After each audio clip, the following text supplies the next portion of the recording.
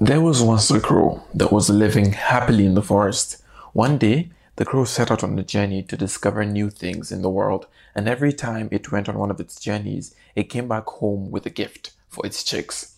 However, this time around, the crow wasn't so lucky and couldn't find anything for them.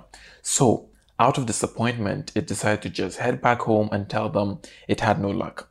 While it was flying back home, it got thirsty and decided to take a drink from a sparkling clean lake close by. Just before the crow drank from the water, it saw a black, hideous creature inside the water, staring right back at it. The crow then said to itself, "Oh, I feel sorry for the creature with that ugly face," and started laughing. To its surprise, the creature was laughing as well. So the crow stopped, and so did the creature.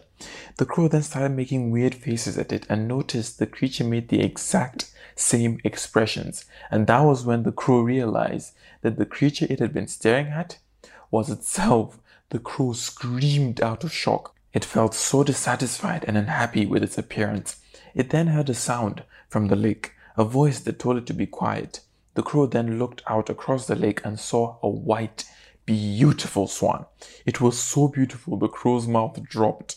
So it went over to the swan and said, "Mr. Swan, whoa, you must be the happiest bird alive. Look at your white, beautiful feathers and long, elegant neck. Like, come on." The swan looked at the crow and said, "What are you talking about? How can you even say that? Have you ever seen a parrot before? It has multiple colored feathers, not just one. Definitely, it must be the happiest bird alive." So the crow went in search for a parrot. Lucky for the crow, it found a multicolored parrot sitting alone on a tree branch not too far from the lake. The crow sat beside it and said, "Mr. Parrot, you must be the happiest bird alive. I can't even count the number of colors on your feathers. I'm sure it must be awesome being you." The parrot replied saying, "Mr. Crow, I don't think you have ever seen a peacock before, have you? It has the largest, most magnificent feathers I have ever seen. It even lives in its own palace. When you see this beautiful creature, then you'll know who the happiest bird alive is." The crow asked, "Where can I find it?" The parrot replied saying, "In a place the humans call a zoo." The crow then decided to go to the zoo and see the peacock for itself. It found it difficult to speak to the peacock because of the crowds of people that had surrounded its cage. So the crow perched on a tree branch that was close to the cage and said, "Mr. Peacock, hands down, you must be the happiest bird alive. You even live in your own palace and humans come all the way here to see you. Honestly speaking, you have it all." The peacock looked up at the crow and said, "You really think I'm the happiest bird alive, Crow? I'm here, trapped like a prisoner in this cage. It's not a palace. I'm unable to fly wherever I want and do the things I really want to do. And you really think I'm the happiest bird alive? But Mr. Crow, you can do all of that. Surely you are the happiest bird alive."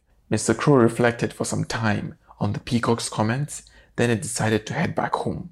After reuniting with its chicks, it said, "Little ones, I have returned with something more valuable than any of the things I've brought back home with me before. And that is this advice.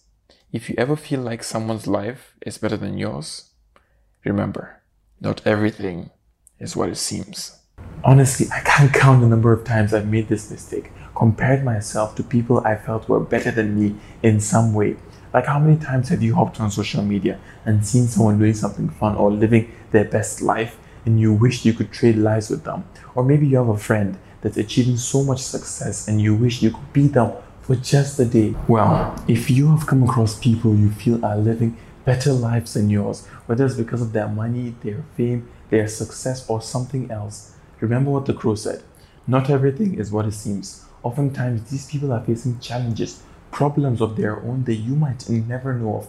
So instead of comparing yourself to others, compare yourself to your past. Hyman Sanim wrote in one of his books that life is not a 100-meter race against your friends, but a lifelong marathon against yourself. So remember, the greatest victory does not come from outdoing others. It comes from outdoing your old self.